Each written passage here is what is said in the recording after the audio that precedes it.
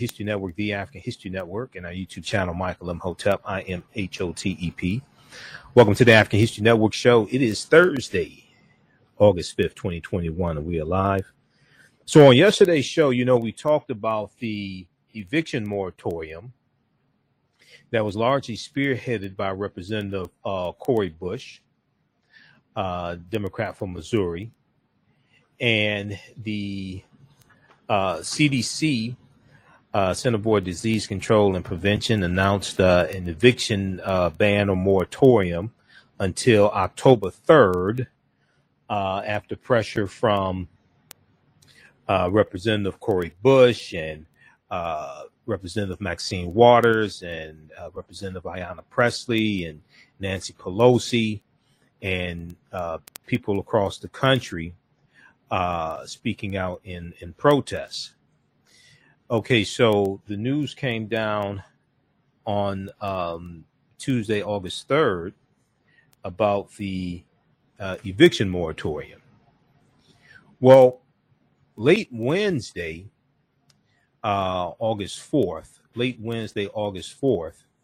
you had landlord associations that filed a lawsuit to block this eviction ban. Alabama and Georgia chapters of the National Association of Realtors have filed a lawsuit to stop this ban on evictions.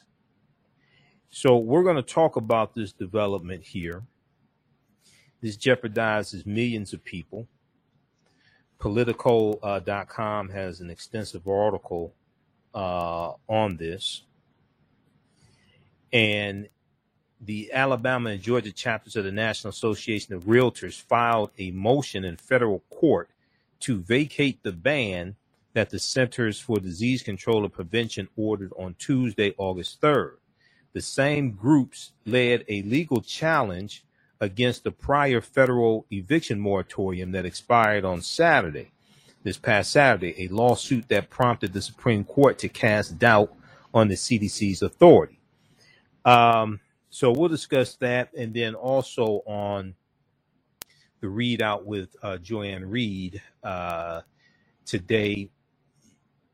Joy had Representative Cori Bush on, so we're going to share that interview with you. Then also, Attorney General Merrick Garland announced today an investigation into the Phoenix, Arizona Police Department, a civil rights investigation into the Phoenix, Arizona Police Department.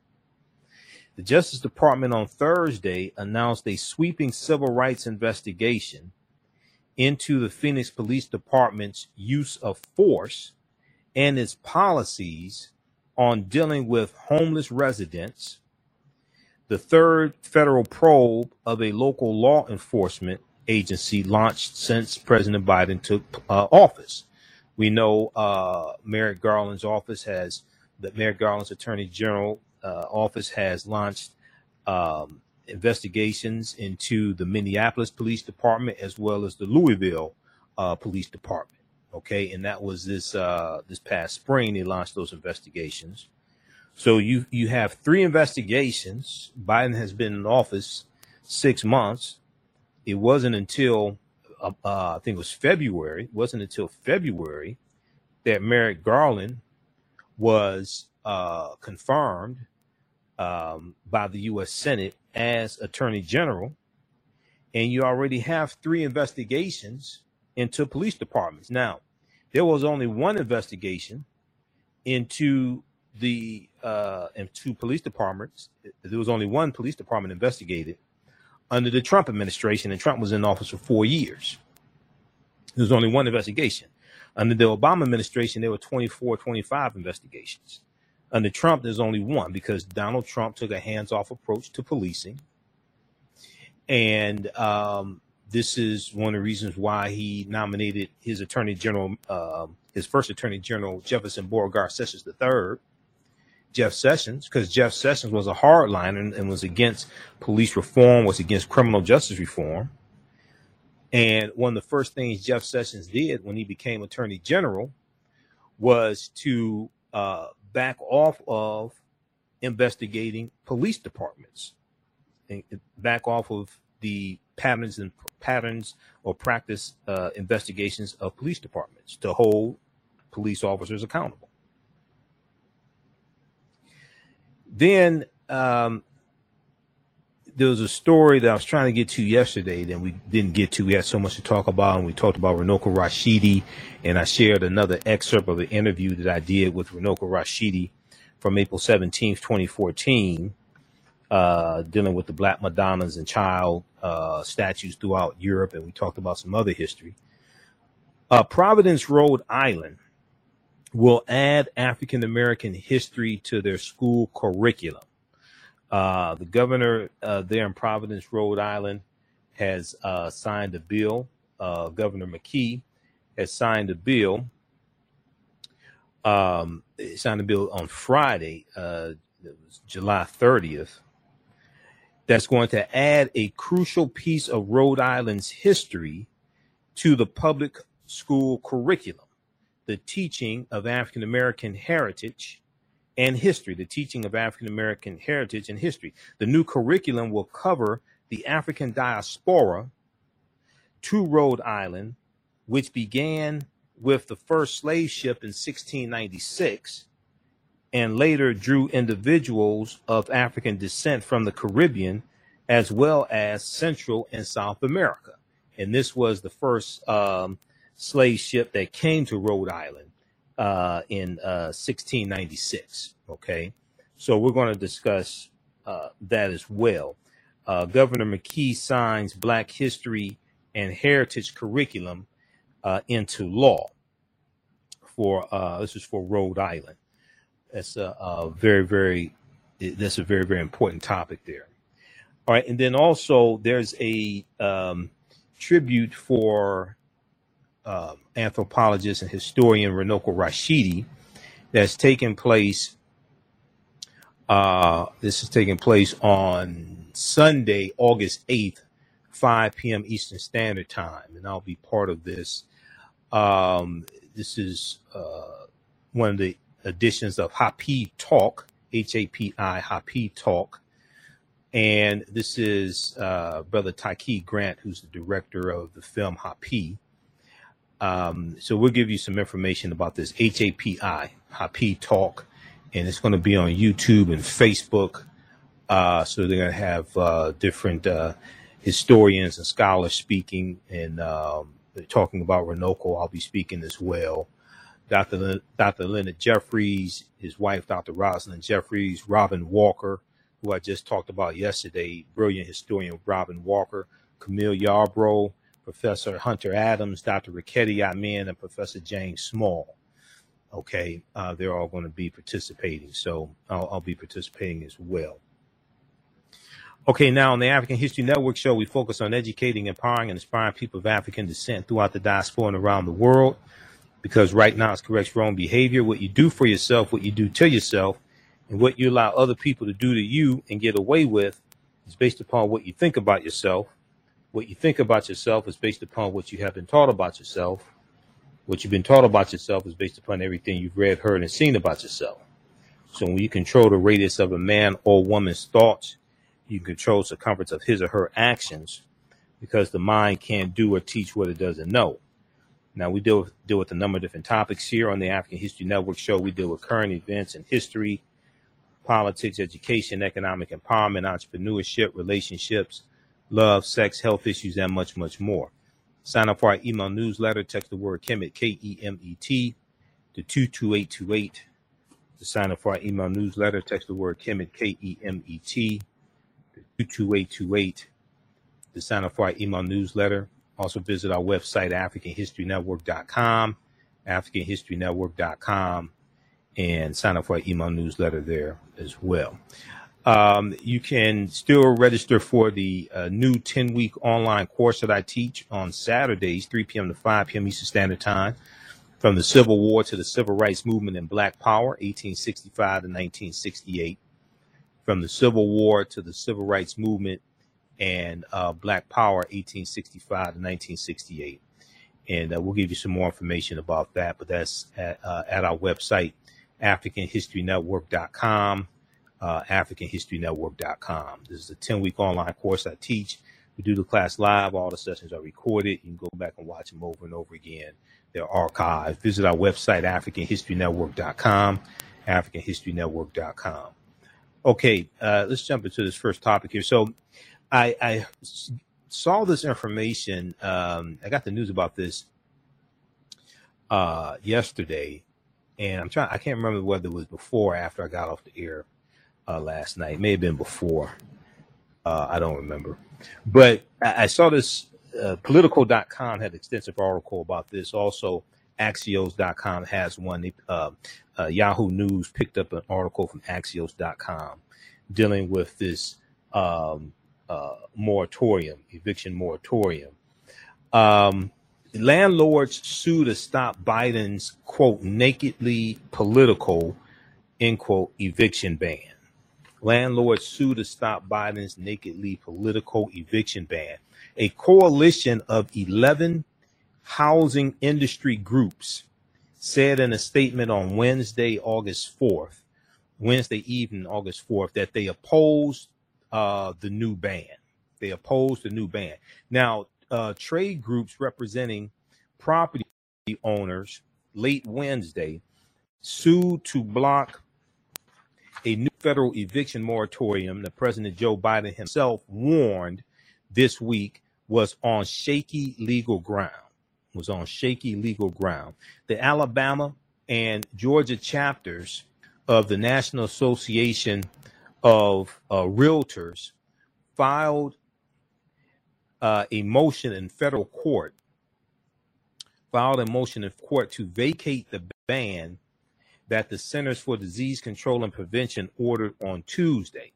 Now, the same groups led a legal challenge against the prior federal eviction moratorium that expired this past Saturday, a lawsuit that prompted the Supreme Court to cast doubt on the CDC's authority. Okay, that was Saturday, July 31st. Now, the real estate groups, which have warned that their members are facing substantial financial losses from the moratorium, said in a legal filing that the CDC, Center for Disease Control and Prevention, caved to a tidal wave of political pressure from outraged Democrats when it revived the eviction ban, despite clear warnings from judges who said the agency lacked the power to enforce it. Now, Joe Biden knew that this was going to be challenged in court. He said that there were a few legal scholars who felt that the CDC has the authority to extend this ban. But this particular ban that went into effect on Tuesday, August 3rd, is a more targeted ban. It's not an extension of the one that expired Saturday, July 31st. This is a different one, but it's more targeted.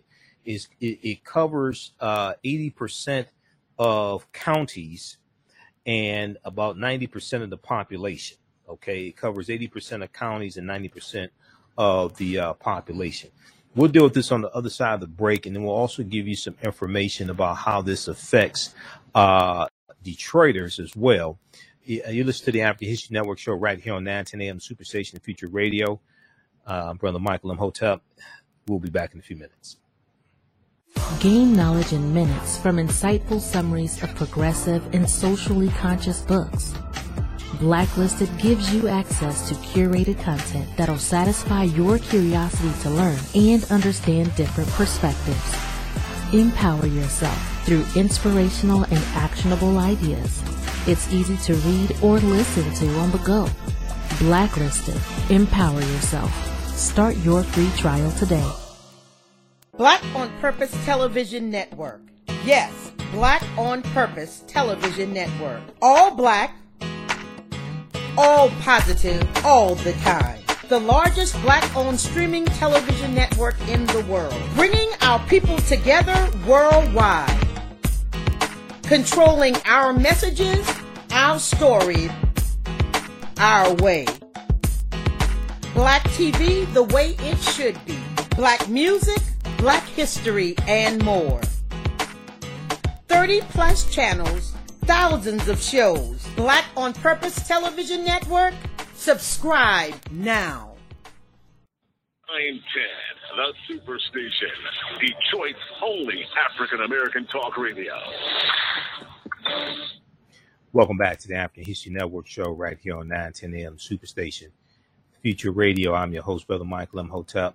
It's Thursday, August 5th, 2021, and we are live. Calling numbers 313-778-7600. 313-778-7600 is the call-in number if you have a question or comment. Now, I want to let you know the 910 AM Superstation has a Godfather's package for those who want to advertise with 910 AM the Superstation WFDF. They have the greatest advertising deal ever with their Godfather package. You get 200 commercial spots for $500 with a must-air within 30-day policy. A must-air within 30-day policy.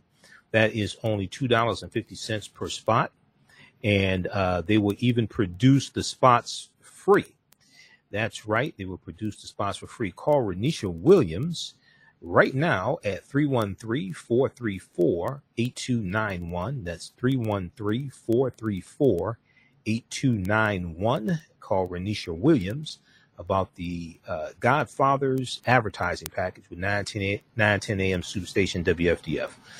Okay, let's go back to this topic here dealing with a group of landlords suing the Biden administration to stop the eviction moratorium. Okay, you have the Alabama and Georgia chapters of the National Association of Realtors. Okay, the Alabama and Georgia chapters of the National Association of Realtors have filed this lawsuit and they to stop the ban on evictions that was instituted Tuesday, August 3rd by the Center for Disease Control and Prevention. Now,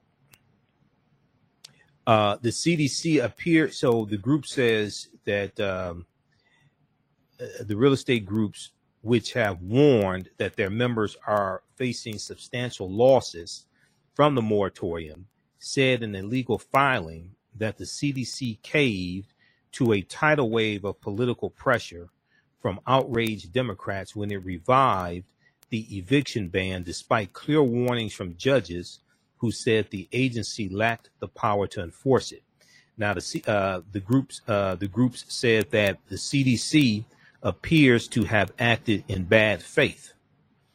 Now, the new legal challenge will fuel further chaos around the federal government's safety net for renters still struggling to pay bills during the pandemic. It will likely set off a race against time for policymakers to find ways to accelerate the release of $46.5 billion in rental aid, which was designed to backstop renters and make landlords whole, but has faced severe state and local bottlenecks. So there was $46.5 billion that was in the $1.9 trillion American Rescue Plan that was rental aid for tenants as well as landlords. And as of mid-July, only 10% of those funds have been distributed. There's a bottleneck at the state level. Now, landlords are taking on the Biden administration again after warning that they lost billions of dollars each month under the original ban, which the CDC, under the original ban. Let's see here. Now, about half of, let's go back to the article here.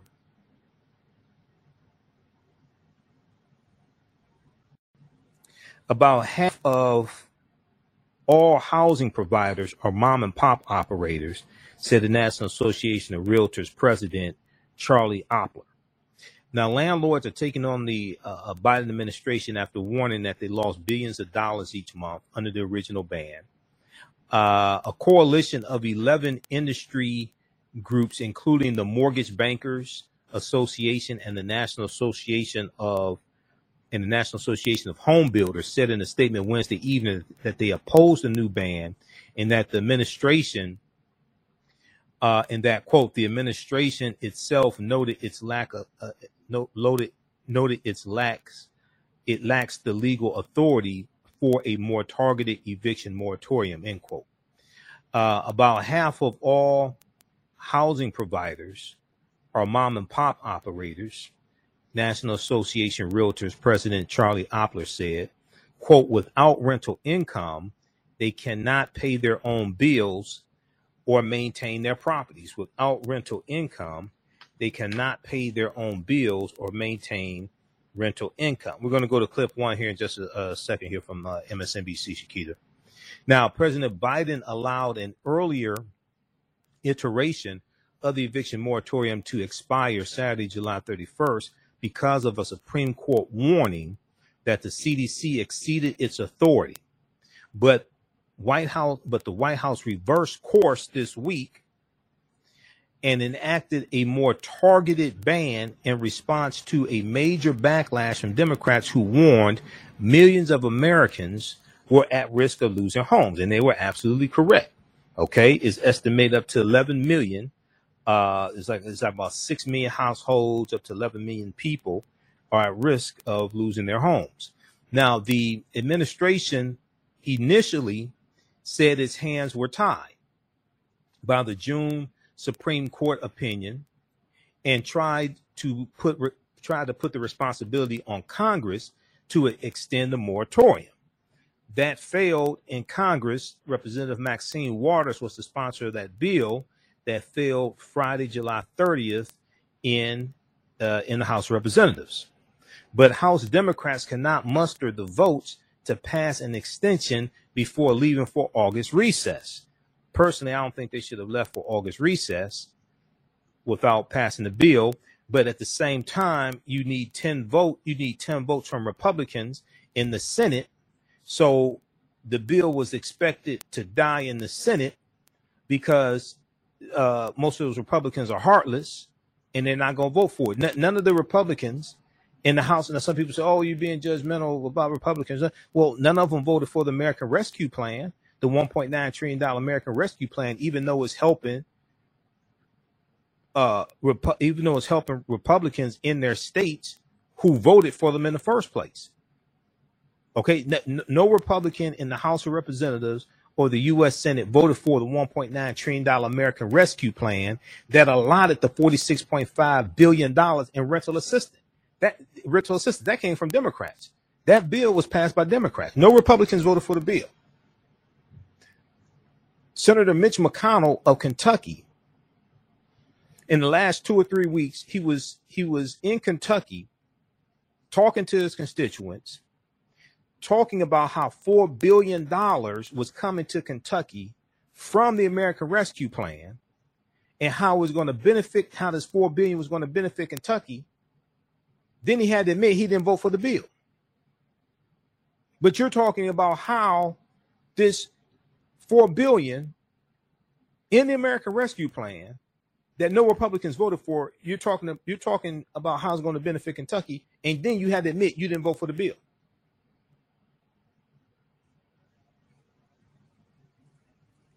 So if it passed the House of Representatives, it was expected to die in the Senate because it was expected to be blocked by Republicans, which means now 2022 midterm elections, a lot of Republicans in the Senate up for re-election. They need to be voted out of office. They need to, because largely they're not supporting bills that are beneficial to everyday Americans.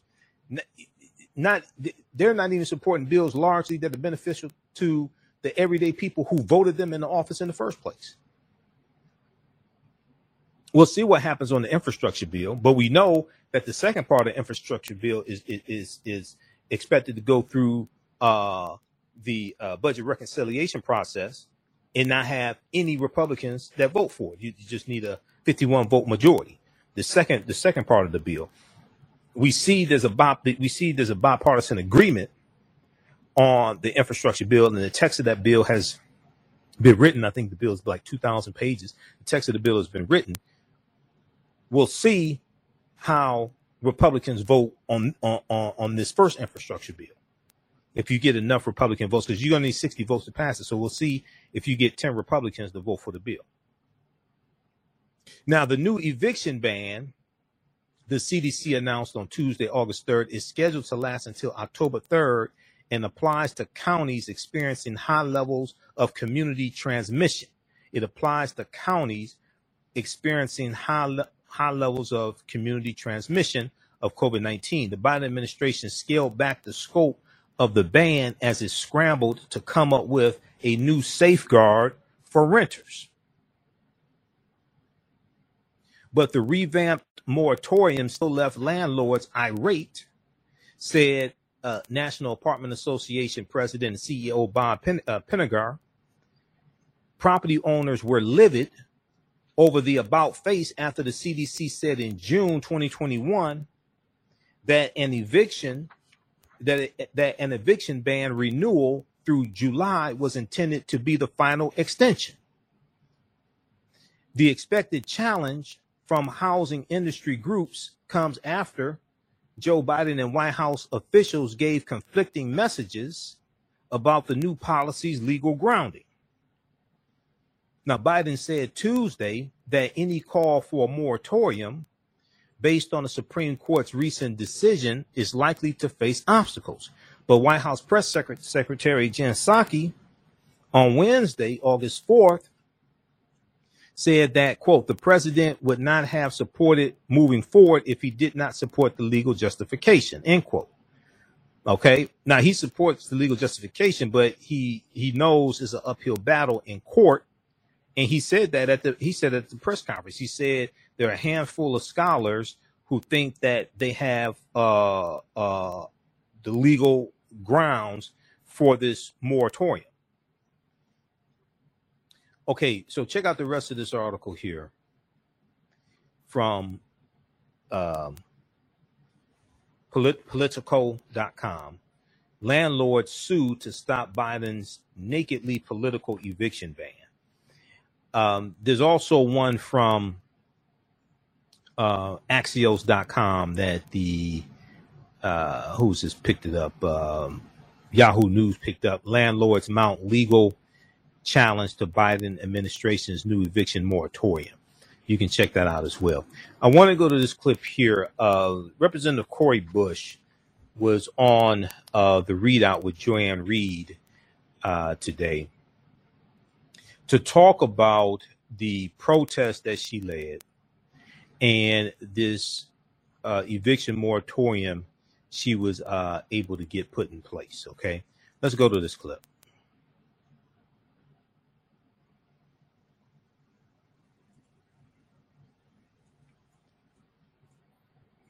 And take it off mute.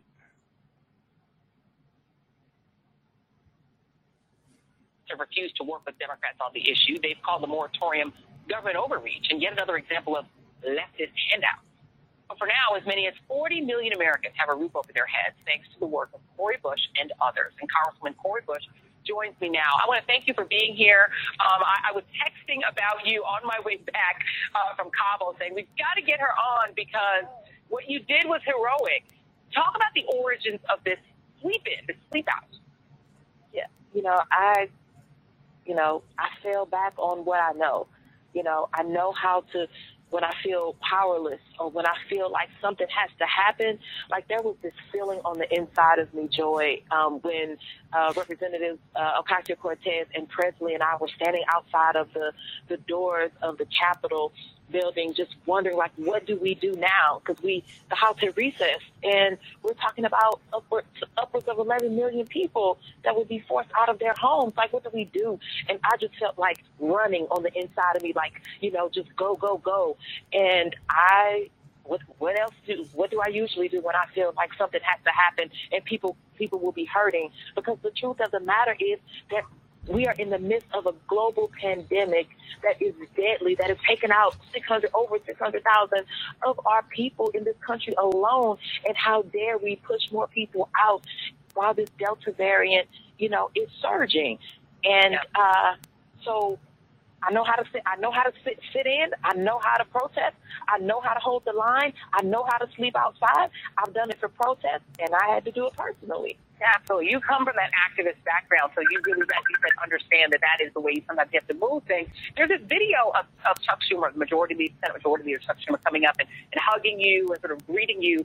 In that conversation, that very brief conversation, did he indicate that there's going to be legislative action? Because it looks like these Alabama realtors and property owners are probably going to be successful in that right-wing Supreme Court, meaning that it's only Congress that can make this moratorium more permanent.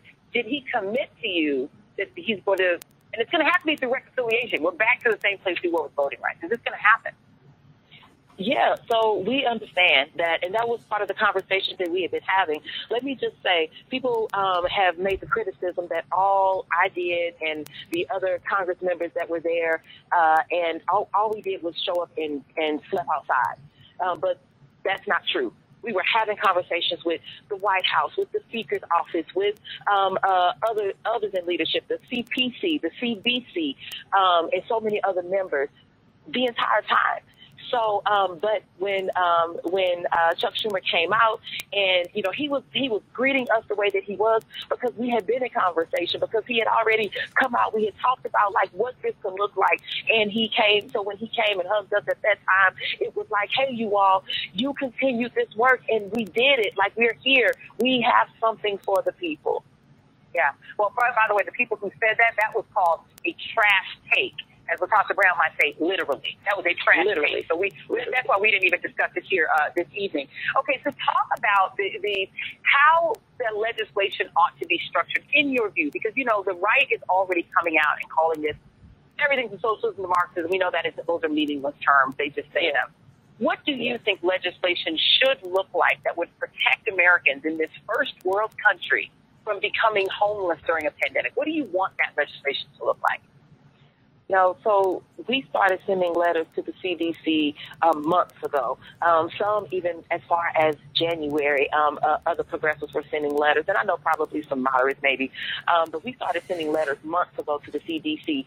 Our office has been saying, along with Representative Gomez, Representative Presley, have been saying, strengthen a moratorium. Have the moratorium go through the course of the pandemic. That is what we need to see right now. When we think about how this pandemic has hit homes, hit families, we have people who were the ones bringing home the majority of the money or all the money into a household, and some of those people are no longer with us because of the COVID-19. We have people who have not only lost jobs, but lost jobs and lost careers and are trying to figure out how, so they may be taking a job that pays considerably less. And when we think about, as someone who has been evicted before, when I think about when you get behind and having someone to help you, but then you have to get back on track, and then you have to be able to keep up on top of all the other bills and other things happening. So for me, it is making sure that we have that moratorium, that we have the where utilities are able to be paid, where small landlords are getting the money, making sure that we get this money out, that $43.5 billion that's still sitting, get that money out to the landlords, get that money out to those who need it most. But then after that, we see what else we need, who still is in need, how else can we help. It's more than just making sure that we have money for renters and making sure that we have the money for the landlords. We have to make sure that that people are able to get better wages in the jobs that they have right now. We have a multitude of issues that are not being addressed, and I do not want to hear what people say. We've already given too many handouts. Call it what you want to, but what people don't like is to see people unhoused in their communities. People don't like that. So keep people in their homes, help people to have this social safety net right now. Right. That's very needed. All right. So that is the passionate Cori Bush, Representative Cori Bush, Democrat from Missouri, who is actually out organizing and fighting on behalf of not just her constituents, but people across the country. She's actually taking action. She's an organizer. She's bringing those organizational skills, those activist skills to Congress. So good job to her. And, there was a article we talked about briefly yesterday's show, and everybody should read this one. This is from thegrio.com. It was African-American women who were at the forefront of pushing for this eviction moratorium. Okay. Representative Maxine Waters, who sponsored the bill in the House of Representatives that failed. Representative Maxine Waters, Representative Ayanna Pressley, and Representative Cori Bush. Read this article here from the Grio. Black Congresswomen are leading the fight against eviction. That's not coincidental, because African-American women are 3 times as likely to be evicted. Black Congresswomen are leading the fight against eviction. That's not coincidental. This is by Dr. Nadia E. Brown for thegrio.com. All right, we're going to go to clip, I think this is clip 2. No, actually, it's clip 3, the one from Fox News. We're going to go to that one, clip 2. We're going to go to that one in just a second, here, Shakita, from Fox News. So this moratorium also applies to Wayne County. It now includes Detroit and Wayne County. There's a piece from Fox 2 News that talks about how this impacts locally. CDC eviction moratorium now includes Detroit and Wayne County. And Wayne County, for those that don't know, is the county that Detroit is in. The United Community Housing Coalition says when they got the news, 550 households and possibly more in Detroit were on the verge of eviction. It is a welcome relief for the real people who can now stay in their homes. Check out this piece here from Fox 2 News. This is fox2detroit.com, fox2detroit.com. CDC eviction moratorium now includes Detroit, Wayne County, what you need to know. This is from Thursday, August 5th, 2021. Now, and we'll go to the clip here in just a second, Shakita. It talks about, in this story here, it talks about Erica Long, who said, I would have been forced to live with somebody, and that's something I did not want to do. So Erica Long can stay in her home because Wayne County and the city of Detroit now fall under the umbrella of the CDC's eviction moratorium, which was extended until October 3rd for some communities. Erica Long said, be patient as far as do your due diligence, as far as your documentation and your paperwork. Now, Ted Phillips is the executive director of the United Community Housing Coalition, who says over 9,000 eviction cases have been filed with 36 district courts since the first of the year. The moratorium's extension will help to stave off a flood of people losing their housing. He said, I think it's huge. There's no completely scientific way of determining who all would have been evicted, but we know that even by now, there would have been a lot of tenants who would have been evicted. Now, the reason for the extension is the CDC has reclassified, Center for Disease Control and Prevention, has reclassified Wayne County as an area under threat of substantial community transmission. the CDC has reclassified Wayne County as an area under threat of substantial community transmission of COVID-19. Ted Phillips, executive director of United Community Housing Coalition, said, quote, people are evicted and they have no place to go. They may go live with family, and that is a no-brainer, but sometimes that father or mother is a senior or in a senior building or subsidized housing. And if there are COVID issues, you are putting seniors at risk. Now, the coalition makes the argument that the moratorium has some unexpected benefits for landlords as well. Ted Phillips says on average, they're paying out around $8,000 per case in back rent to landlords who otherwise may not have a tenant at all. The money coming from federal COVID stimulus funds, and that was in the $1.9 trillion American Rescue Plan that no Republicans in the House of Representatives or U.S. Senate voted for. Okay, let's go to this clip from Fox 2 News Detroit, Shakita.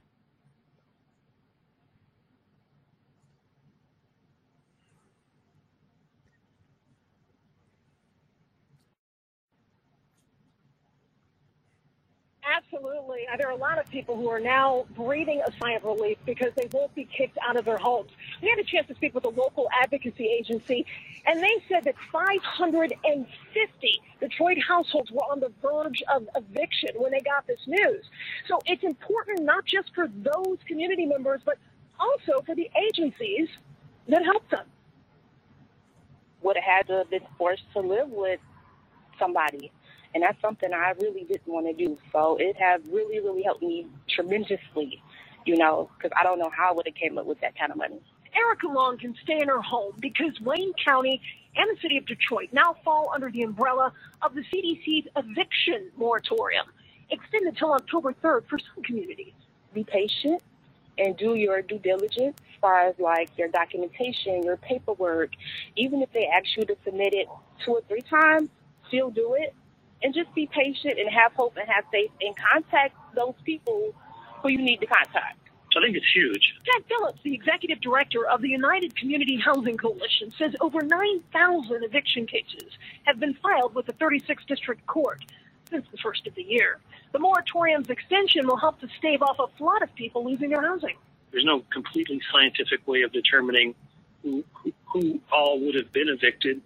But we know that even by now there would have been a lot of tenants that would have been evicted and if not, then... And the reason the county gets the extension, the CDC has reclassified Wayne County as an area under threat of substantial community transmission of COVID-19. People are evicted and they have no place to go. Well, they go with family a lot of times, of course. That's like a no-brainer. But sometimes that family is a father or a mother who's senior in a senior building and subsidized housing. So if there is COVID issues, you're putting seniors at risk.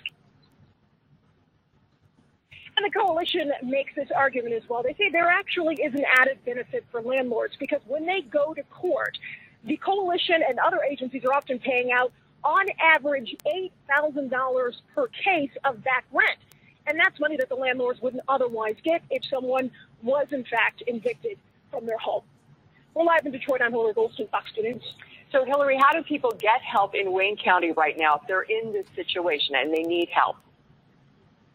Yeah, it's very easy. In fact, there are 2 hotlines that are set up. It's sort of separated between Detroit and everywhere else in the rest of Wayne County. So we're going to get those numbers up on our website, fox2detroit.com. And something to keep in mind, if you have not actually gotten into court, you can still reach out for help. If you call one of those numbers, they will direct you to where you need to go. So don't wait, don't hesitate. Keep documentation and keep the line of communication open so that you don't lose your housing. Monica?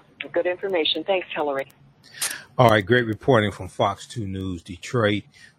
In this article here, CDC eviction moratorium now includes Detroit, Wayne County, what you need to know.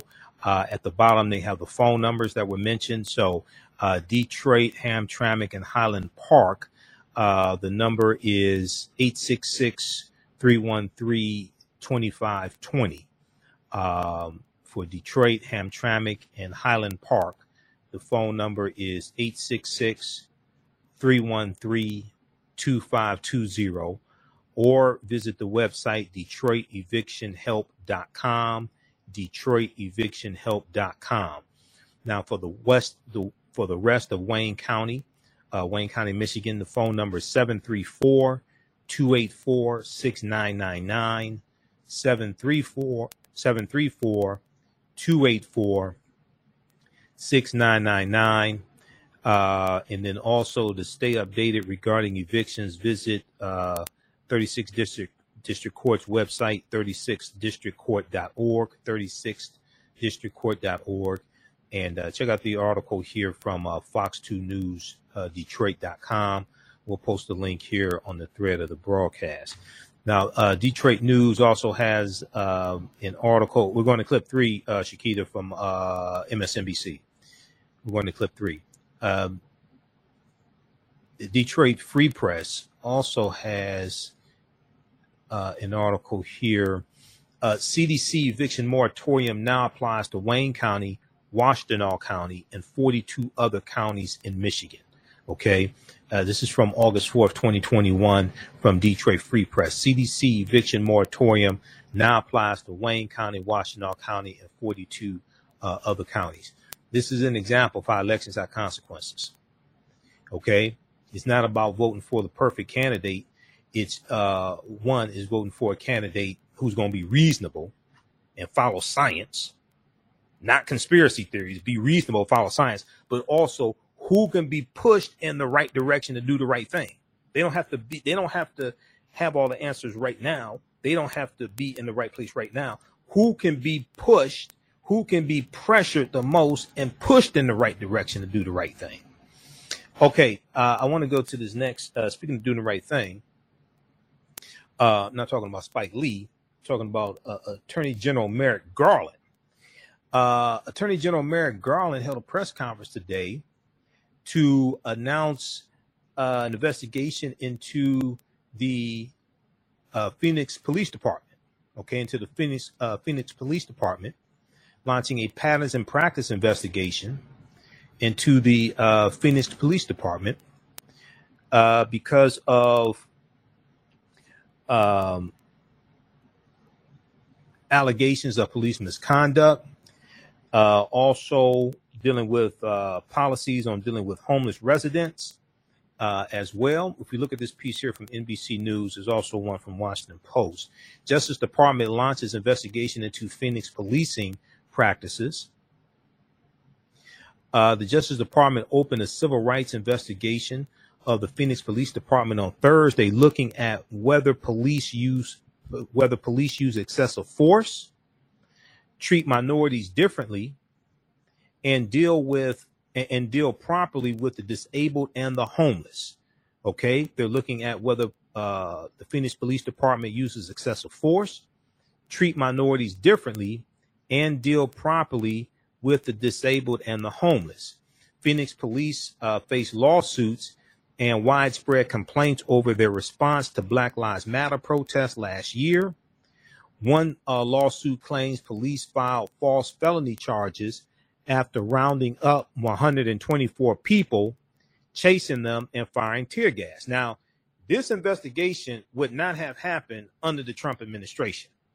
There was only one investigation into police departments in 4 years under Donald Trump. This is an example of how elections have consequences. All right, we're out of time here on 910 AM Superstation WFDF. Those watching on our Facebook fan page, The African History Network, The African History Network, and our YouTube channel, Michael M. Hotep. Keep watching. We're going to keep going for a few more minutes. I'm going to share an excerpt of this press conference that Attorney General Merrick Garland did today. We'll also talk about the African-American curriculum being incorporated into schools in Providence, Rhode Island. You can support the African History Network, $, the AHN Show through Cash App, $, the AHN Show through Cash App, also through PayPal, paypal.me/the AHN Show, and at our website, AfricanHistoryNetwork.com. We're here 6 days a week. This helps us keep doing the research, stay on the air, keep broadcasting. And when you go to our Cash App account, it'll show my name, Michael, and it'll show my picture there. Then also be sure to register for my new 10-week online course that I teach on Saturdays, 3 p.m. to 5 p.m. Eastern Standard Time, from the Civil War to the Civil Rights Movement and Black Power, 1865 to 1968. This is a 10-week online course. In each class, we go through and analyze about a 10-year period of time and deal with what happened to us after slavery. And we go through Reconstruction and Jim Crow era and World War I, World War II, and up through the Civil Rights Movement and the Black Power Movement. Okay, we do the class live. All the sessions are recorded, so you can watch them over and over again. Class is regularly $130. It's on sale $80. So it's right on the homepage of our website, AfricanHistoryNetwork.com. Remember, right now it's correct wrong behavior. It's not over till we win. Wakanda forever. We'll talk to you tomorrow. Peace.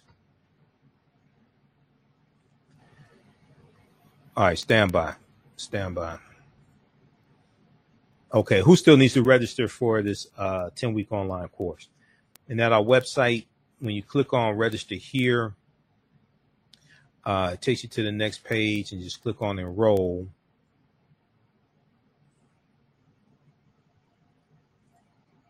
Takes you to the next page. Just click on enroll right here. And as soon as you register, you can start watching the content.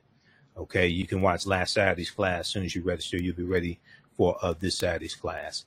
And then the other online course that I teach, that is the precursor to this one, is Ancient Kemet, the Moors, and the Ma'afa, Understanding the Transatlantic Slave Trade, what they didn't teach you in school. Ancient Kemet, the Moors, and the Ma'afa, Understanding the Transatlantic Slave Trade, what they didn't teach you in school.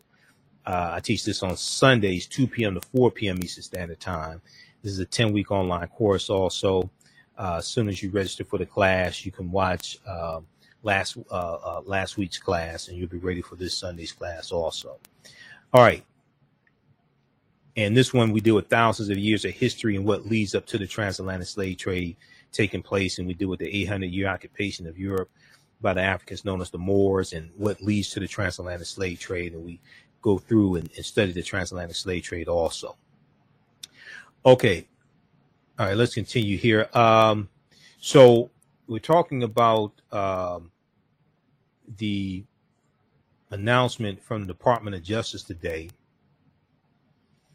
about the investigation into the Phoenix, Arizona Police Department. Now, this is the third investigation into a police department under the Biden administration. And Biden's been in office 6 months.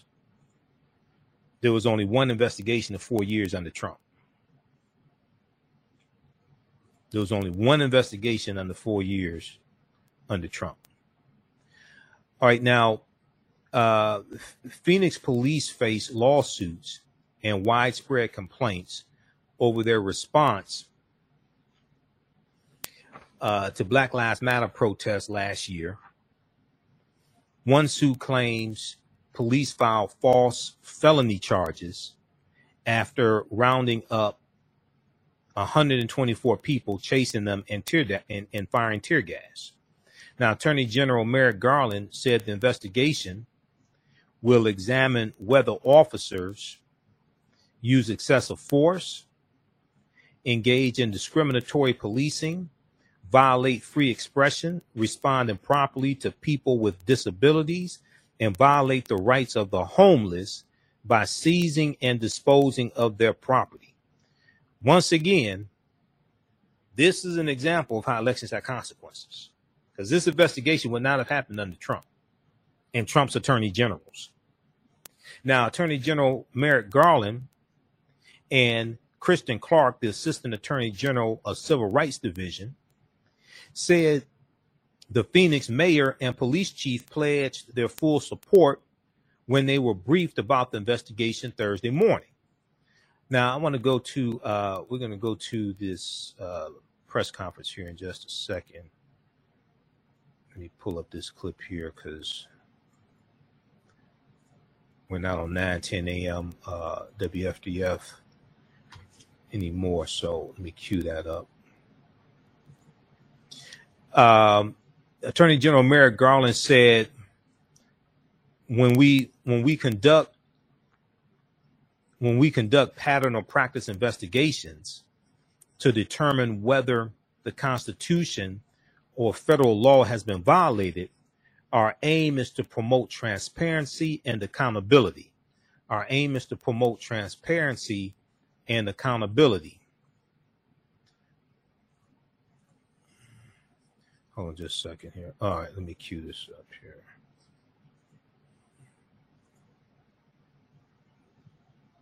Okay, our aim is to promote transparency and accountability. This increases public trust, which in turn increases public safety, Attorney General Merrick Garland said. Now, the Justice Department opened similar investigations this year of police departments in Minneapolis, Minnesota, after the death of George Floyd, and in Louisville, Kentucky, after the death of Breonna Taylor. Now, Arizona released body camera footage in August 2020 showing the arrest of a man who died in police custody after he was held on asphalt for several minutes in 100-degree heat. Now, Attorney General Merrick Garland said that how police respond to calls involving people with physical or mental disabilities is an important issue for the nation. How police respond to calls involving people with physical or mental disabilities is an important issue for the nation. He said our society is straining the policing profession by turning to law enforcement to address a wide array of social problems. Quote, too often we ask law enforcement officers to be the first and last option for addressing issues that should not be handled by our criminal justice system. Now, this deals with what a lot of people have been saying. Some activists, some police officers have been saying, look, we don't have to respond to all this stuff. You can have mental health issues. Oftentimes, you don't need a police officer to respond to somebody who's having a mental health crisis. You need mental health professionals. You have to reallocate resources, reduce responsibilities, and reallocate resources. Somebody with a gun does not have to show up to all of these, does not have to respond to all of these calls. You can have other people who are professionals in those areas to respond to these calls. Too often we ask law enforcement officers to be the first and last option for addressing issues that should not be handled by our criminal justice system, said Attorney General Merrick Garland. Now, Garland also said states must do more to head off evictions during the COVID crisis. More evictions, he said, would add to the crisis of homelessness, which would then add to most likely police contacts, police people being arrested, going to jail, and then probably most likely unjustified shootings. Is going to lead to more unjustified shootings as well, most likely. Attorney General Merrick Garland said the Justice Department intends to defend the latest moratorium on evictions issued by the Center for Disease Control and Prevention. Many legal experts have said the Supreme Court sent a strong signal in June of 2021 that the CDC lacks the authority to impose such a sweeping moratorium. So check out this article here from NBC News. Justice Department launches investigation into Phoenix policing practices. I want to go to this clip here from MSNBC. This is a part of the press conference from today.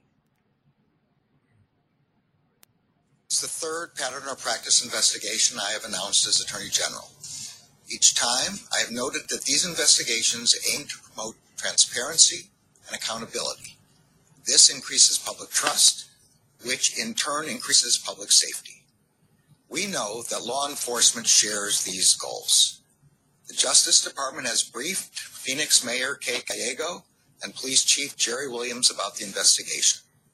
We are pleased by their pledge of support.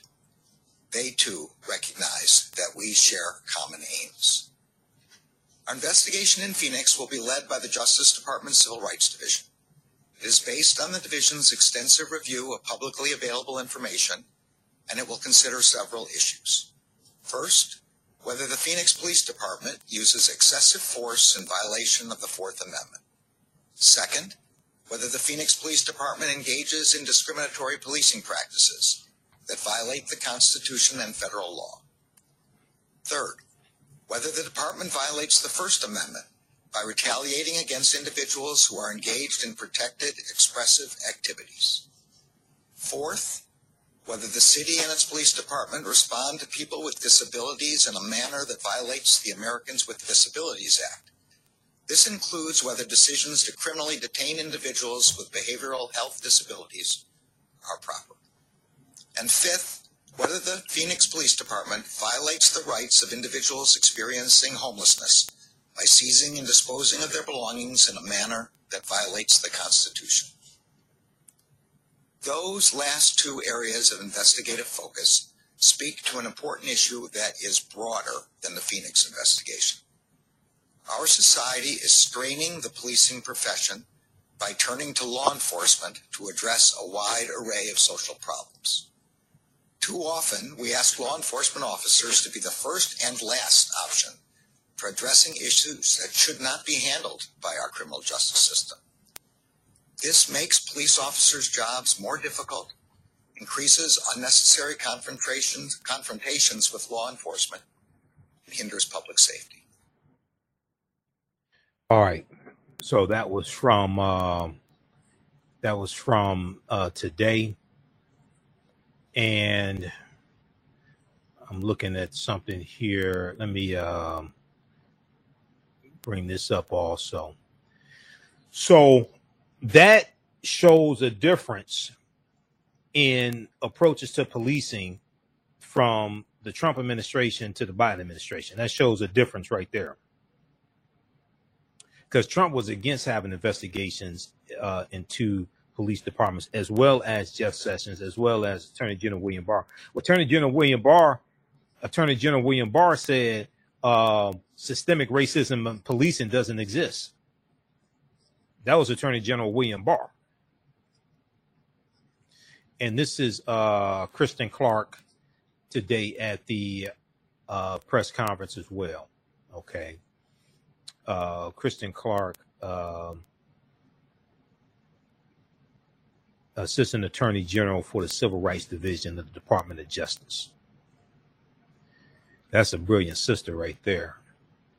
When she was going through her confirmation hearing in the Senate, a lot of those white male Republicans gave her hell because they were jealous of her.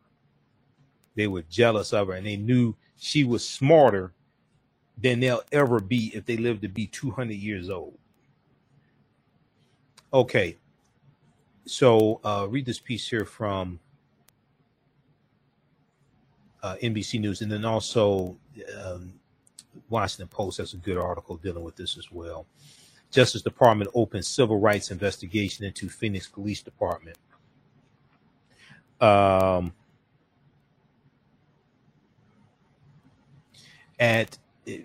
a lot of this is redundant. I'm not going to go through the whole thing, but right here, third paragraph. At Thursday's announcement, Garland waited until the heated debate over whether to continue an eviction moratorium as the coronavirus Delta variant fuels a new wave of infections across the country. Let me see here.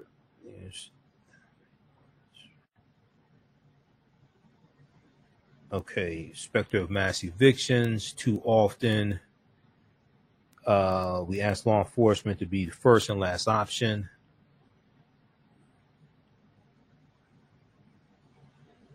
Okay, he warned that the specter of mass evictions of tenants unable to pay rent could also lead to greater burdens on police departments.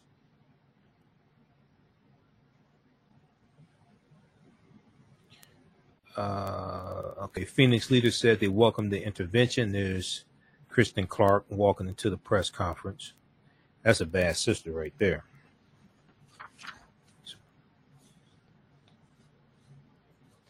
Okay, now the recommendation. Now, Mayor Kate Gallego, Democrat, said the recommendations that will result from this review will assist us in our ongoing efforts to become an even safer, stronger, more equitable city.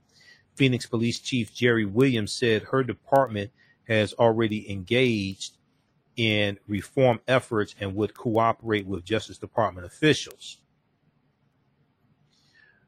Let's see here. We are looking forward to seeing what we're doing right and also looking forward to what we can improve on, she said at a news conference in Phoenix with city manager Ed Zurcher. Quote, public trust is essential and effective policing and accountability is a big part of that. Public trust is essential and effective policing and accountability is a big part of that.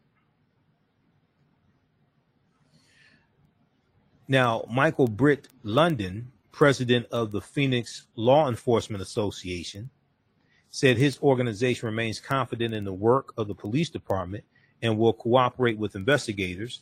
The organization's top priority, quote, is to maintain a high standard of community policing and promote ethical policies that protect police officers and our community, end quote, he said in a statement. There is a, let's see, fourth paragraph from the bottom. Now, officials said the Phoenix investigation will take months to complete. If the Justice Department lawyers conclude the police department engaged in systemic misconduct, they may pursue a court-approved consent decree mandating broad reforms. And those reforms would be a federal judge would have oversight on enforcing those reforms. That's called a consent decree. Yet such settlements have produced mixed results in other cities, lasting longer than local leaders expect and costing the jurisdiction millions of dollars a year in fees for federal monitors, revamped officer training programs, and new technology.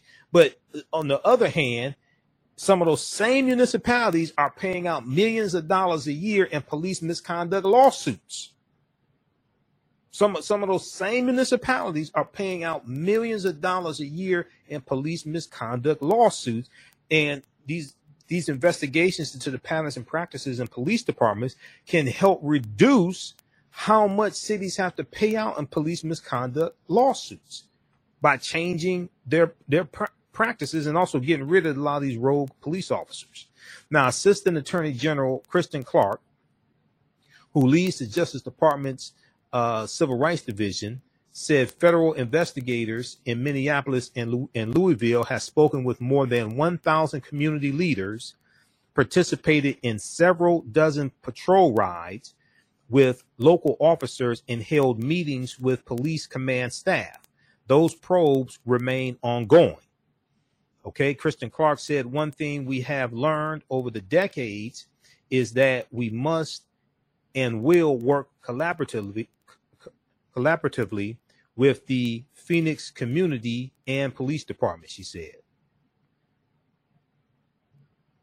Phoenix officials said they agreed with Attorney General Merrick Garland that police are too often asked to respond to situations involving social problems that officers are not adequately trained to handle. And then this causes those instances to escalate, and then somebody be brutalized or shot, injured, or killed. Okay, so check out this article also from check this out from the Washington Post. Where's that from the Post?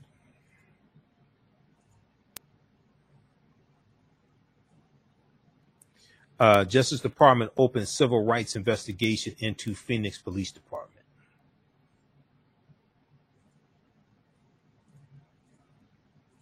Justice Department opens civil rights investigation into the Phoenix Police Department. Okay, let's see here. How's everybody doing? Share this broadcast on social media platforms. Invite your friends to tune in. We got Eric. We got April.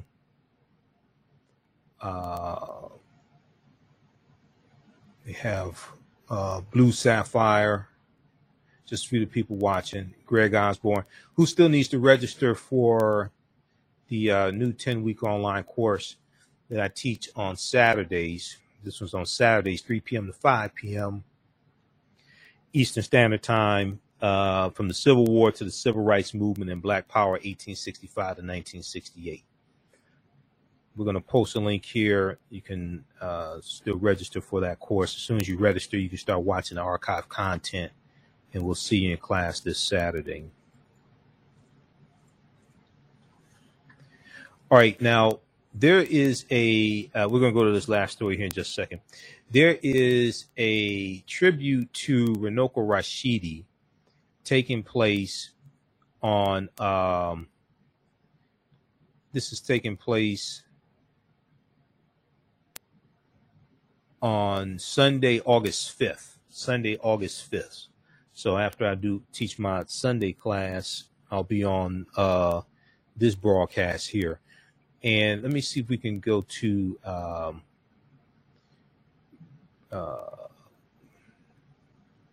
this was shared by Ket Tours. Let's see if we can go here to the Facebook page. So this is a tribute to Brother Runoko Rashidi. Brother Taki Grant, who's the director of the film Happy, is organizing this. This is at the Ket Tours, AKHET, Ket Tours Facebook page.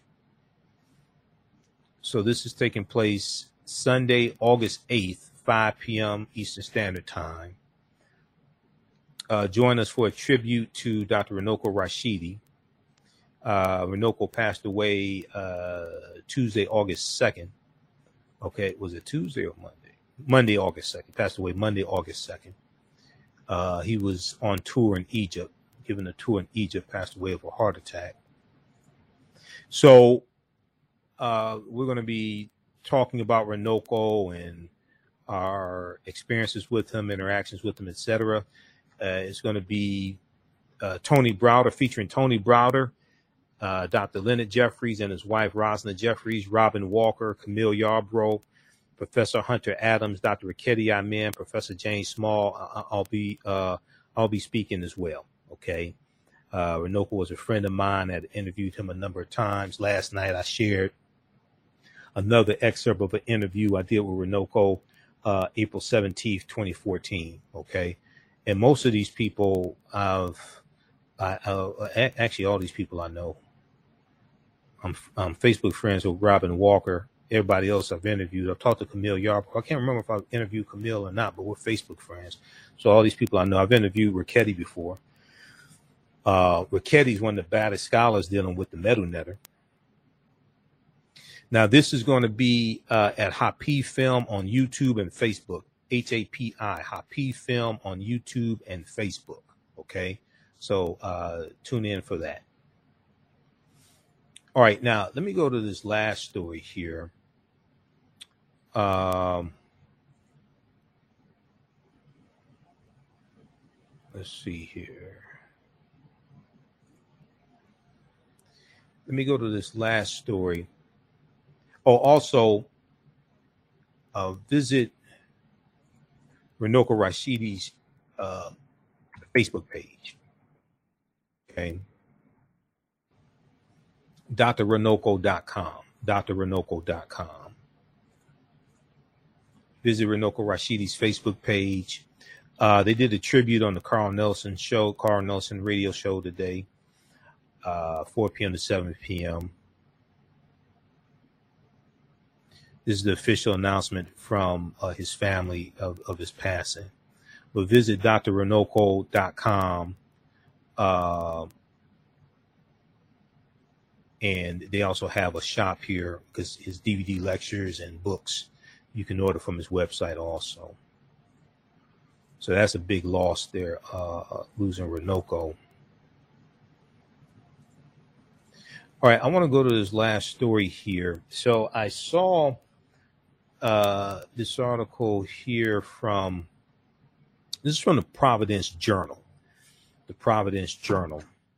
And you hear me talk about all the time the need for the history of African Americans to be taught in school. Okay. Our history needs to be taught in every school in America, not just schools where we are the predominant students. The history of African Americans needs to be taught in every school across the country. And this is something also that Dr. Carter G. Woodson said as well. Okay. So there's an article here from the Providence Journal. McKee signs Black History and Heritage Curriculum into law. Okay.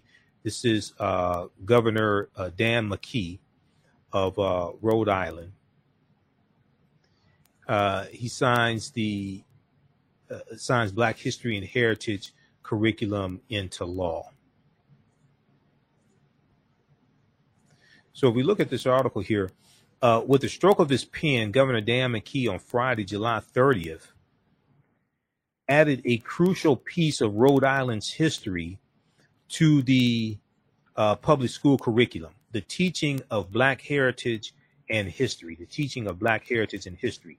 Now, Keith Stokes, vice president of the Black Heritage Society and one of the leading lights behind this effort, said it took 400 years to get here. It took 400 years to get here.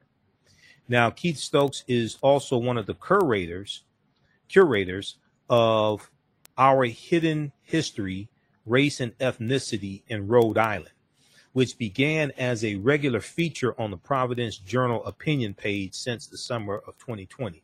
Now, the new curriculum will cover the African diaspora to Rhode Island, which began with the first slave ship in 1696. Okay, the first slave ship in 1696. And this was the first slave ship to go to Rhode Island, and later drew individuals of African descent from the Caribbean as well as Central and South America.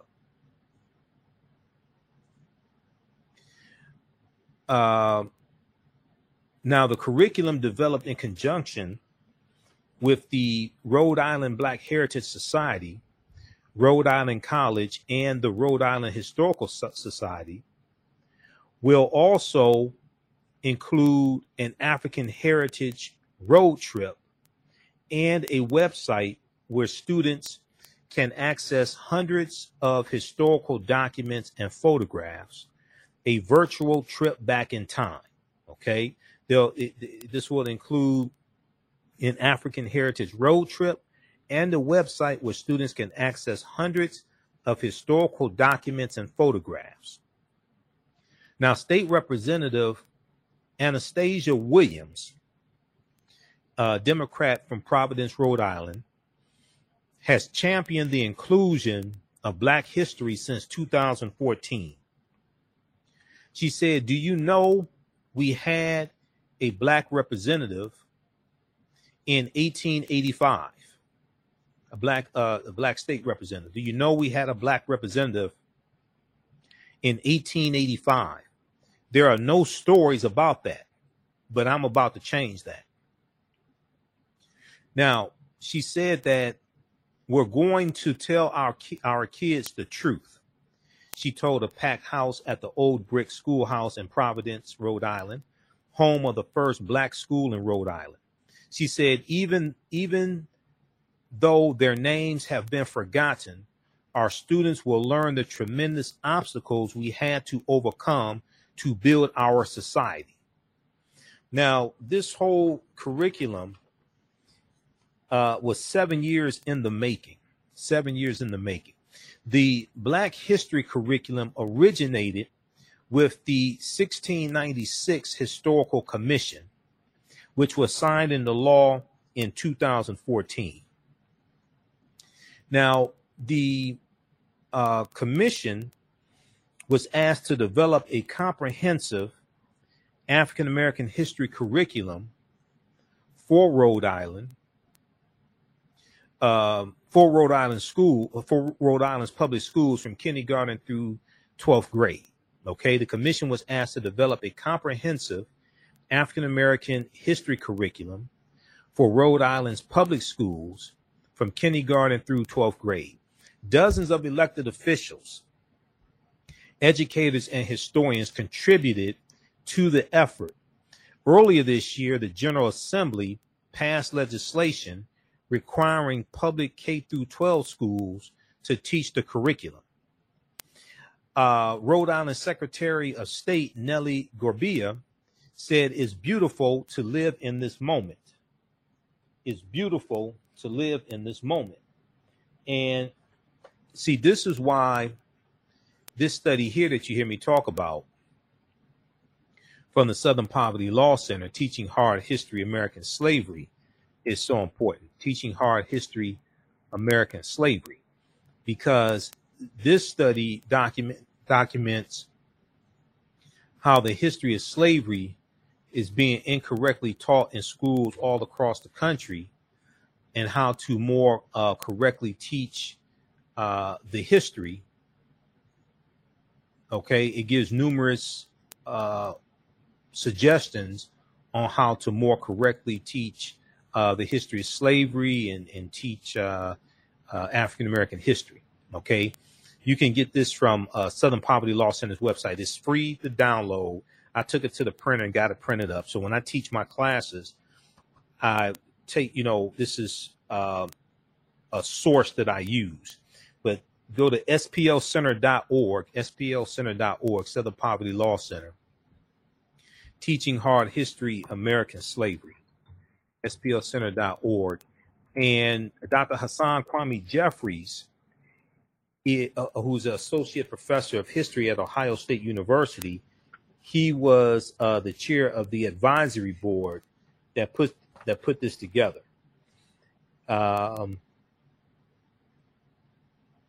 The Ohio State University in chair of the Teaching Hard History Advisory Board, Dr. Hassan Kwame Jeffries. And we've had him here on the show before, Dr. Hassan Kwame Jeffries. He's also a nephew to one of my teachers, Dr. Leonard Jeffries.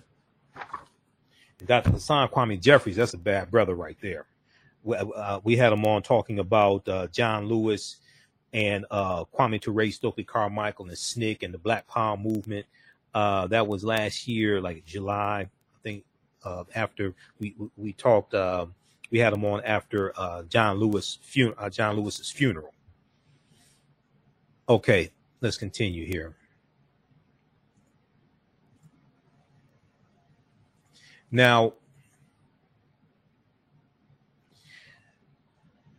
Rhode Island Secretary of State Nellie Gorbea said, "Our healing as a state and as a country can begin with inclusive education. Our healing as a state and a country can begin with inclusive education." Now, Senator Tierra Mack, Tierra Mack, Democrat of Providence, Rhode Island, the key sponsor in the Senate, in the state Senate, said, "As a young Black woman, it's great to see the triumphs, resiliency, and beauty of our painful past." As a young Black woman, it's great to see the triumphs, resiliency, and beauty of our painful past. Our students will tell these stories to future generations. We'll be able to create a future that includes all of us. And see, this is why African history is so important. What you do for yourself, what you do to yourself, and what you allow other people to do to you and get away with is based upon what you think about yourself. What you think about yourself is based upon what you have been taught about yourself. What you've been taught about yourself is based upon everything you've read, heard, and seen about yourself. So it's African history and culture that gives us our foundation. It gives us our values, our interests, and our principles. And this impacts our economic empowerment, our political empowerment. This impacts our self-esteem, our self-development, our self-worth. It impacts how we see ourselves. But this history also connects us to our ancestors and teaches us the battles that they had, the fights that they had, the successes that they had. And it causes us to have a renewed respect for what they went through, even if we may not agree with all the tactics that were used or what have you. It causes us to have a renewed respect for what they endured. So this is extremely important.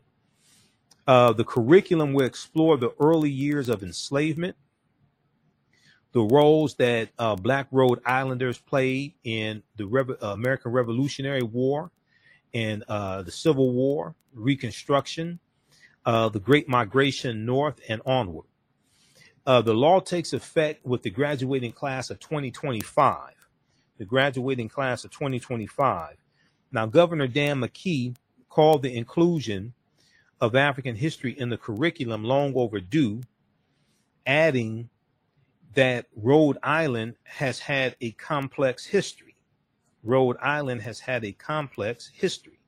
He said this is a strong message about our commitment to an education that is inclusive, he said. Now, Providence Mayor Jorge Elorza described how he had no professional role models growing up. So the idea of becoming a lawyer, which he eventually did, seemed foreign to him.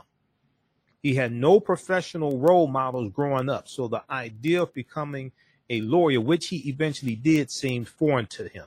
And oftentimes it's difficult to be what you can't see. It's difficult to be what you can't see, and whatever's disseminated becomes imitated.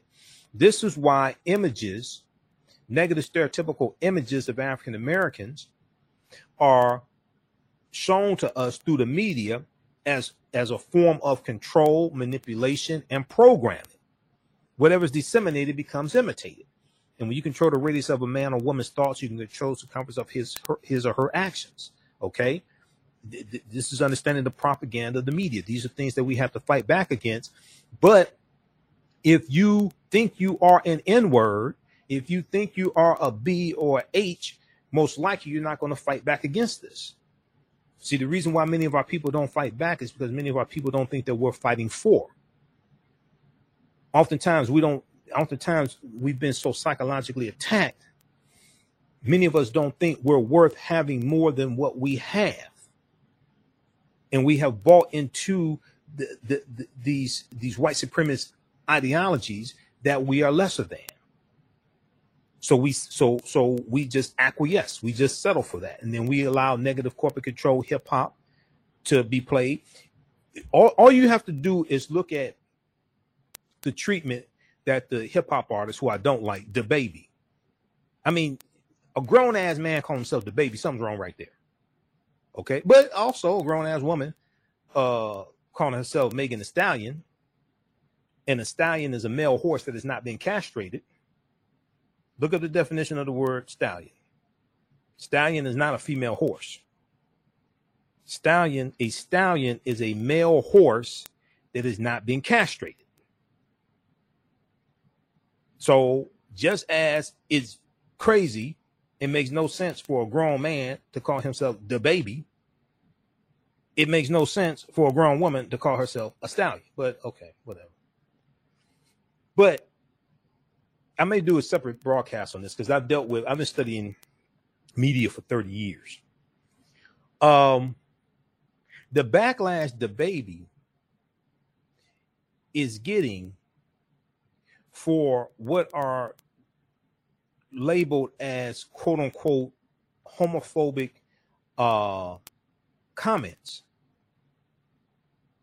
And he's being canceled from concerts and things like this, right? But he's not getting backlash for calling people the N-word and calling women B's and H's in his music. and derogatory music regarding African Americans, he's not being canceled from concerts for that. The reason why is because you only protect what you respect. See, you can say whatever you want to about Negroes. You're going to be rewarded for that. You're going to perform at the Grammys. You're going to have Song of the Year, like WAP. Okay, Song of the Year. You can be as dehumanizing and as negative. You can say whatever you want to about Negroes. But the minute you step out of line and you start talking about other groups who are perceived to have more value, now all of a sudden it's a problem and you're going to face consequences and repercussions. This is what's happening right here. You only protect what you respect. If you go back, so you see, we have to sit back and ask the question, well, wait a second, how is it that he says something negative about the LGBT community and then he's getting dropped from concerts, but he can call black people all types of names, call us the N-word, all types of stuff like that, and there's no consequences? Why are we the only ones that you can say negative things about? If you now let's look at this. The same rappers who will say they can call black women the B word because they have a First Amendment right to freedom of speech. Well, where's your freedom of speech now talking about the LGBT community? You ain't talking about freedom of speech now. So we have to ask ourselves this question. Well, hold on. How is it that you got to pay a price when you disrespect other people, but you don't have to pay a price when you disrespect us? Because you only protect what you respect. So the questions we have to ask ourselves is what price are they going to have to pay to us? How are they going to have to deal with us? How are they going to have to acquiesce or apologize or capitulate to us when they disrespect us? But not just them. We have to go after the record corporations because they're the ones that allow it. The white-owned corporations. It was white people that financed WAP. It was white people that financed the music video, marketed the song, all that stuff. And whatever's disseminated becomes imitated. This is programming. But we have to have enough self-esteem and self-respect to fight back against the programming as opposed to justifying the dehumanization of our own people.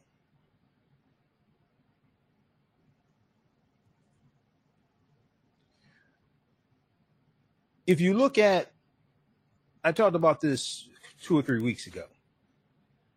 If you want to see a big difference in the way one group is treated over another group, all you have to do is look at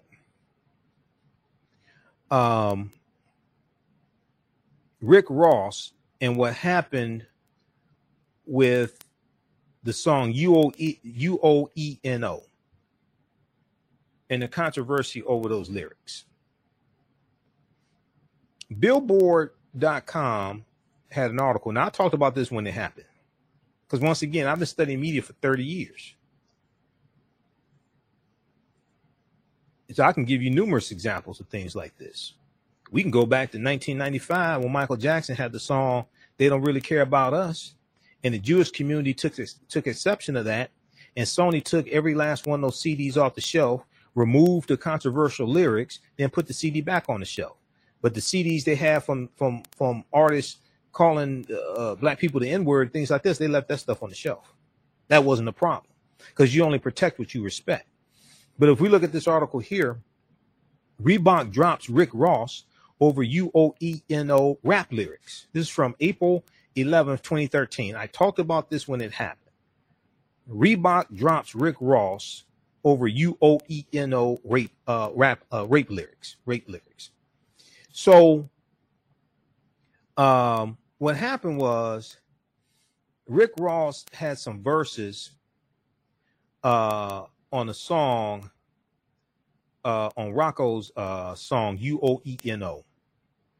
Rick Ross came under fire for lyrics on this song that says, quote, put Molly all in her champagne. She ain't even know. She ain't even know it. I took her home and I enjoyed that. She ain't even know it. End quote. Okay. So Molly is a drug. He's talking about putting it in her champagne and having sex with her and she not knowing about it. Okay. So like date rape or rape or whatever you want to call it. Sexual assault. Now, the hip hop artist Rocco told Hot 97 on Tuesday, April 9th in 2013 that he will release a version of UOENO without Rick Ross's verse. Quote, with all respect to the homie, Ross, it's a catch-22. Rocco said, I don't want to take him off, but one thing that's set in stone is he's always going to be on that song. It doesn't matter who I put on the song, that's going to always be the original.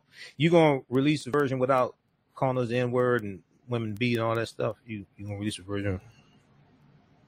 Take that out too?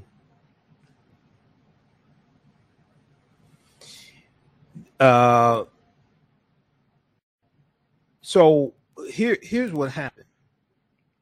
Rick Ross had an endorsement contract with Reebok. Well, white women started protesting against the lyrics of this song. White women were out in front of Reebok's flagship store, the Ultraviolet organization. They were out protesting in front of Reebok's flagship store in New York City. You know what Reebok said? Reebok didn't say, if you don't like the lyrics, change the radio station. Reebok didn't say, if you don't like the lyrics, you should teach your children better. Reebok didn't say, if you don't like the lyrics, change the radio station. Reebok didn't say, oh, well, he's not talking about you. He's talking about those other women. He's not talking about you. He's talking about those other H's. He's talking about those other B's. That's not what Reebok told the white women who were protesting. You know what Reebok said? Reebok put out a statement. At this time, it's in everyone's best interest for Reebok to end its partnership with Mr. Ross. Reebok fired Rick Ross's ass. Reebok fired him, canceled his contract, his endorsement contract he had with Reebok. Then they put out a statement basically saying they don't want to have nothing to do with him. Now, why didn't they tell the white women, if you don't like his lyrics, change the radio station? Why didn't they tell the white women who were protesting, if you don't like his lyrics, then don't buy it? Because that's what they tell us. Because you only protect what you respect. All we have to do is go look at what happens when other protected groups are disrespected and see the backlash that black hip hop artists get, or black artists in general. King of Pop, Michael Jackson.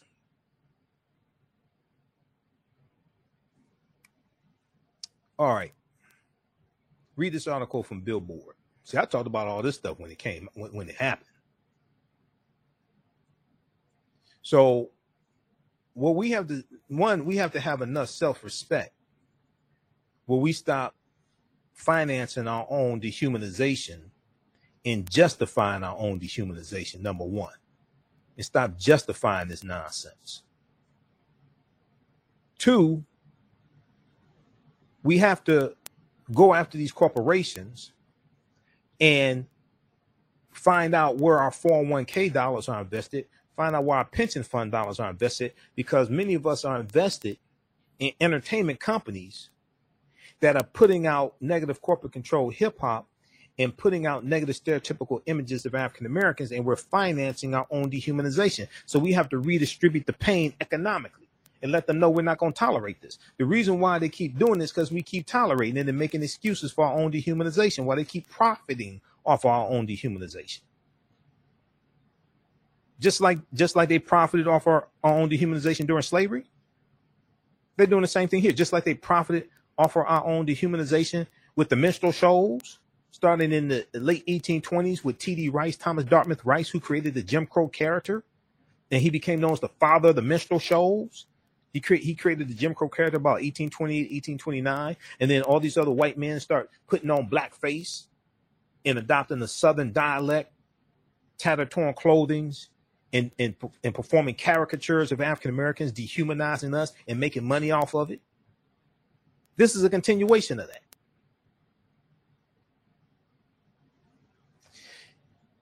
Back to this article from the Providence Journal, because all this is connected. What you do for yourself, what you do to yourself, and what you allow other people to do to you and get away with is based upon what you think about yourself. What you think about yourself is based upon what you have been taught about yourself. What you've been taught about yourself is based upon everything you've read, heard, and seen about yourself. All of this is connected. So Providence, Rhode Island Mayor Jorge Elorza said, now every child will be able to look and see themselves in the curriculum as kings and queens, not B's and H's, not N-words, not thoughts, okay, but as kings and queens, as innovators, as doctors, as lawyers, as architects, as creators of civilization, as founders of, as mothers and fathers of civilization. Not the subject of dehumanization, but as mothers and fathers of civilization. As community leaders. It's nothing short of opening kids' minds. It's nothing short of opening kids' minds. Okay, so read this piece here from the Providence Journal, providencejournal.com.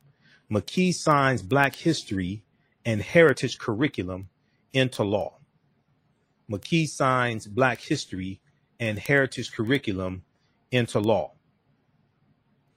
There was also another piece that I saw on this. This was from, you can check this out. This was from a local news source. This was Channel 10, I think it was. Now, I haven't seen a whole lot of information in the news about this. There was about a 59-second clip on the Black News Channel about this. There should be more about it. As much as they're talking about DaBaby, there should be more about it. Once again, a grown-ass man calling himself DaBaby. All right. Next thing you know, to be an artist calling himself the Crack Baby. Okay. Or if you remember Robin Harris, Test Tube Baby.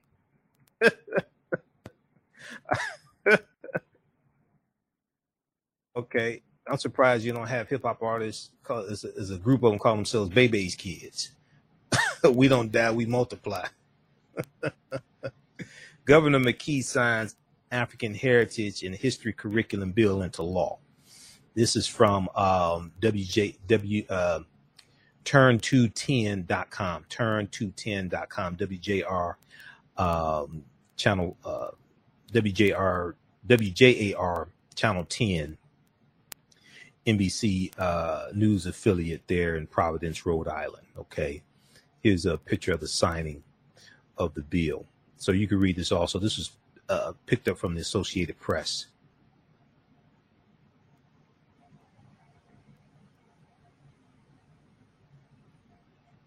Governor Daniel McKee said the inclusion of African heritage and history in Rhode Island curricula is long overdue. I hope that Rhode Island will lead the nation in the effort to educate our young people on a full scope of history, including teaching students about events that took place right where they live. Okay. All right. So read this also. All right. We've got April, Eric. So everybody follow us on our Facebook fan page, The African History Network, The African History Network, and our YouTube channel, Michael M. Hotep, IMHOTEP. Turn on live notifications so you know when we go live as well. And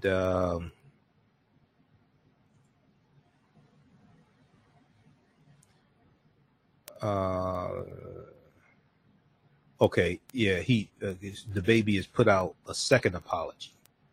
Okay, now I'm waiting for him to apologize to the African American community for dehumanizing us in his lyrics. I'm waiting on that.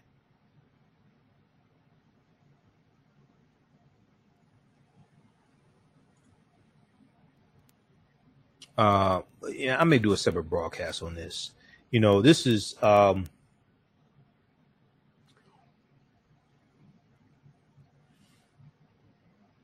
so you got this article here from Yahoo News, picked up from theroot.com. Following DaBaby's second apology, 11 HIV/AIDS organizations issue an open letter to the rapper.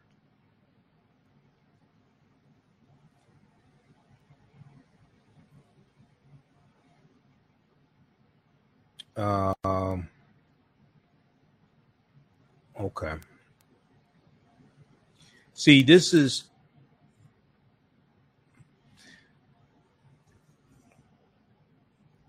was the African American community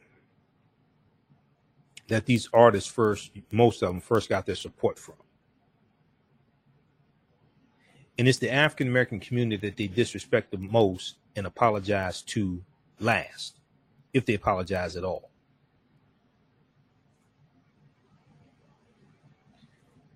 All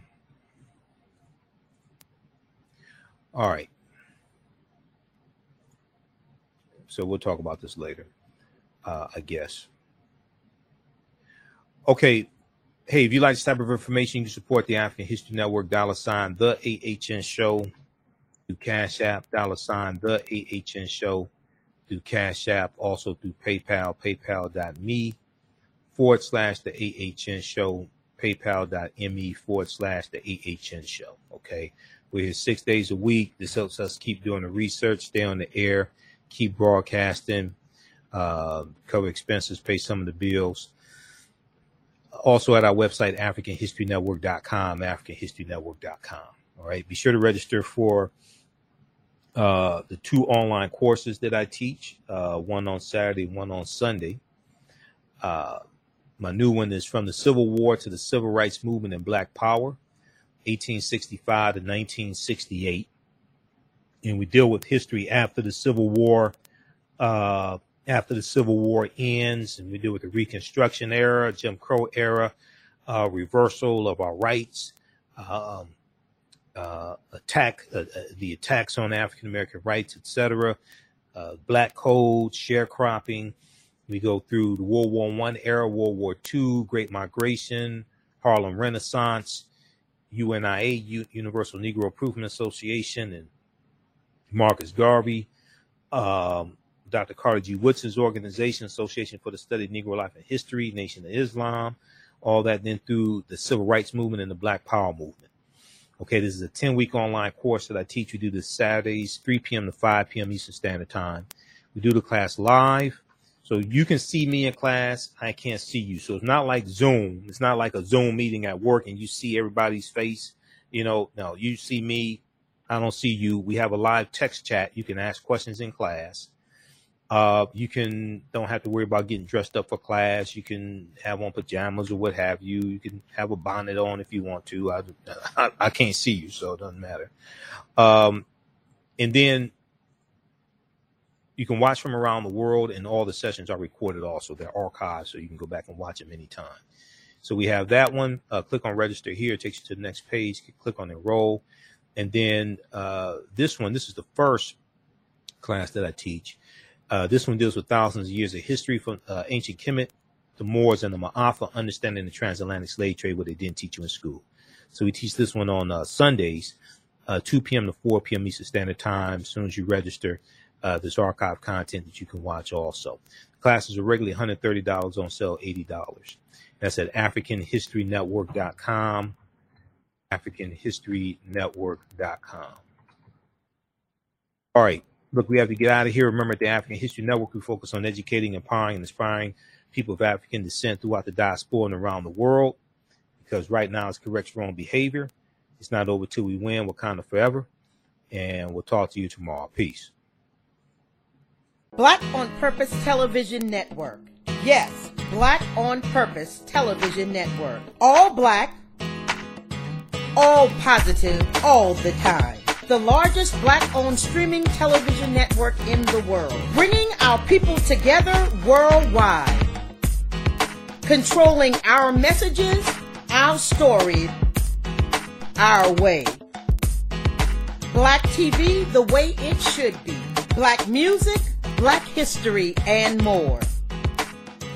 30+ channels, thousands of shows. Black on Purpose Television Network.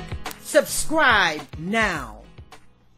Gain knowledge in minutes from insightful summaries of progressive and socially conscious books.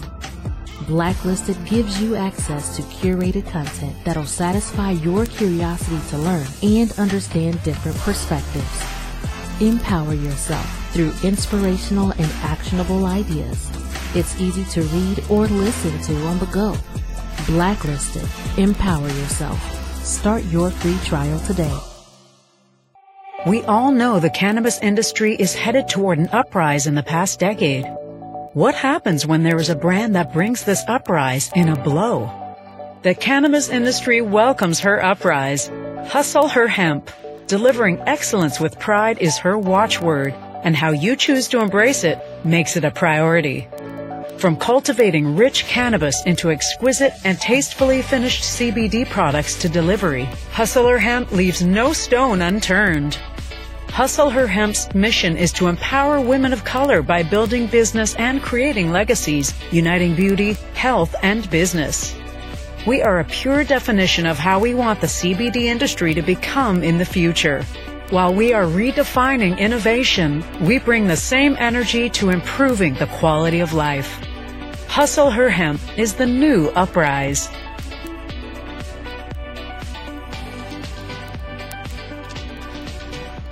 Hi, I'm Joel Wilson, President and CEO of JCW Computer Consulting, LLC, a technology implementation firm with over 20 years of satisfying customers. We offer a full spectrum of industry top-tier branded services.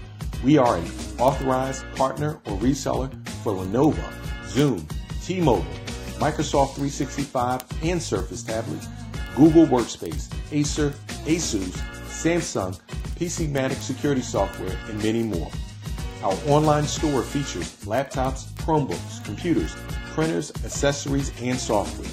Businesses, take advantage of our free 1-hour Zoom tech consultation and know we offer top nationwide high-speed internet service providers, voice over IP, and cellular phone services.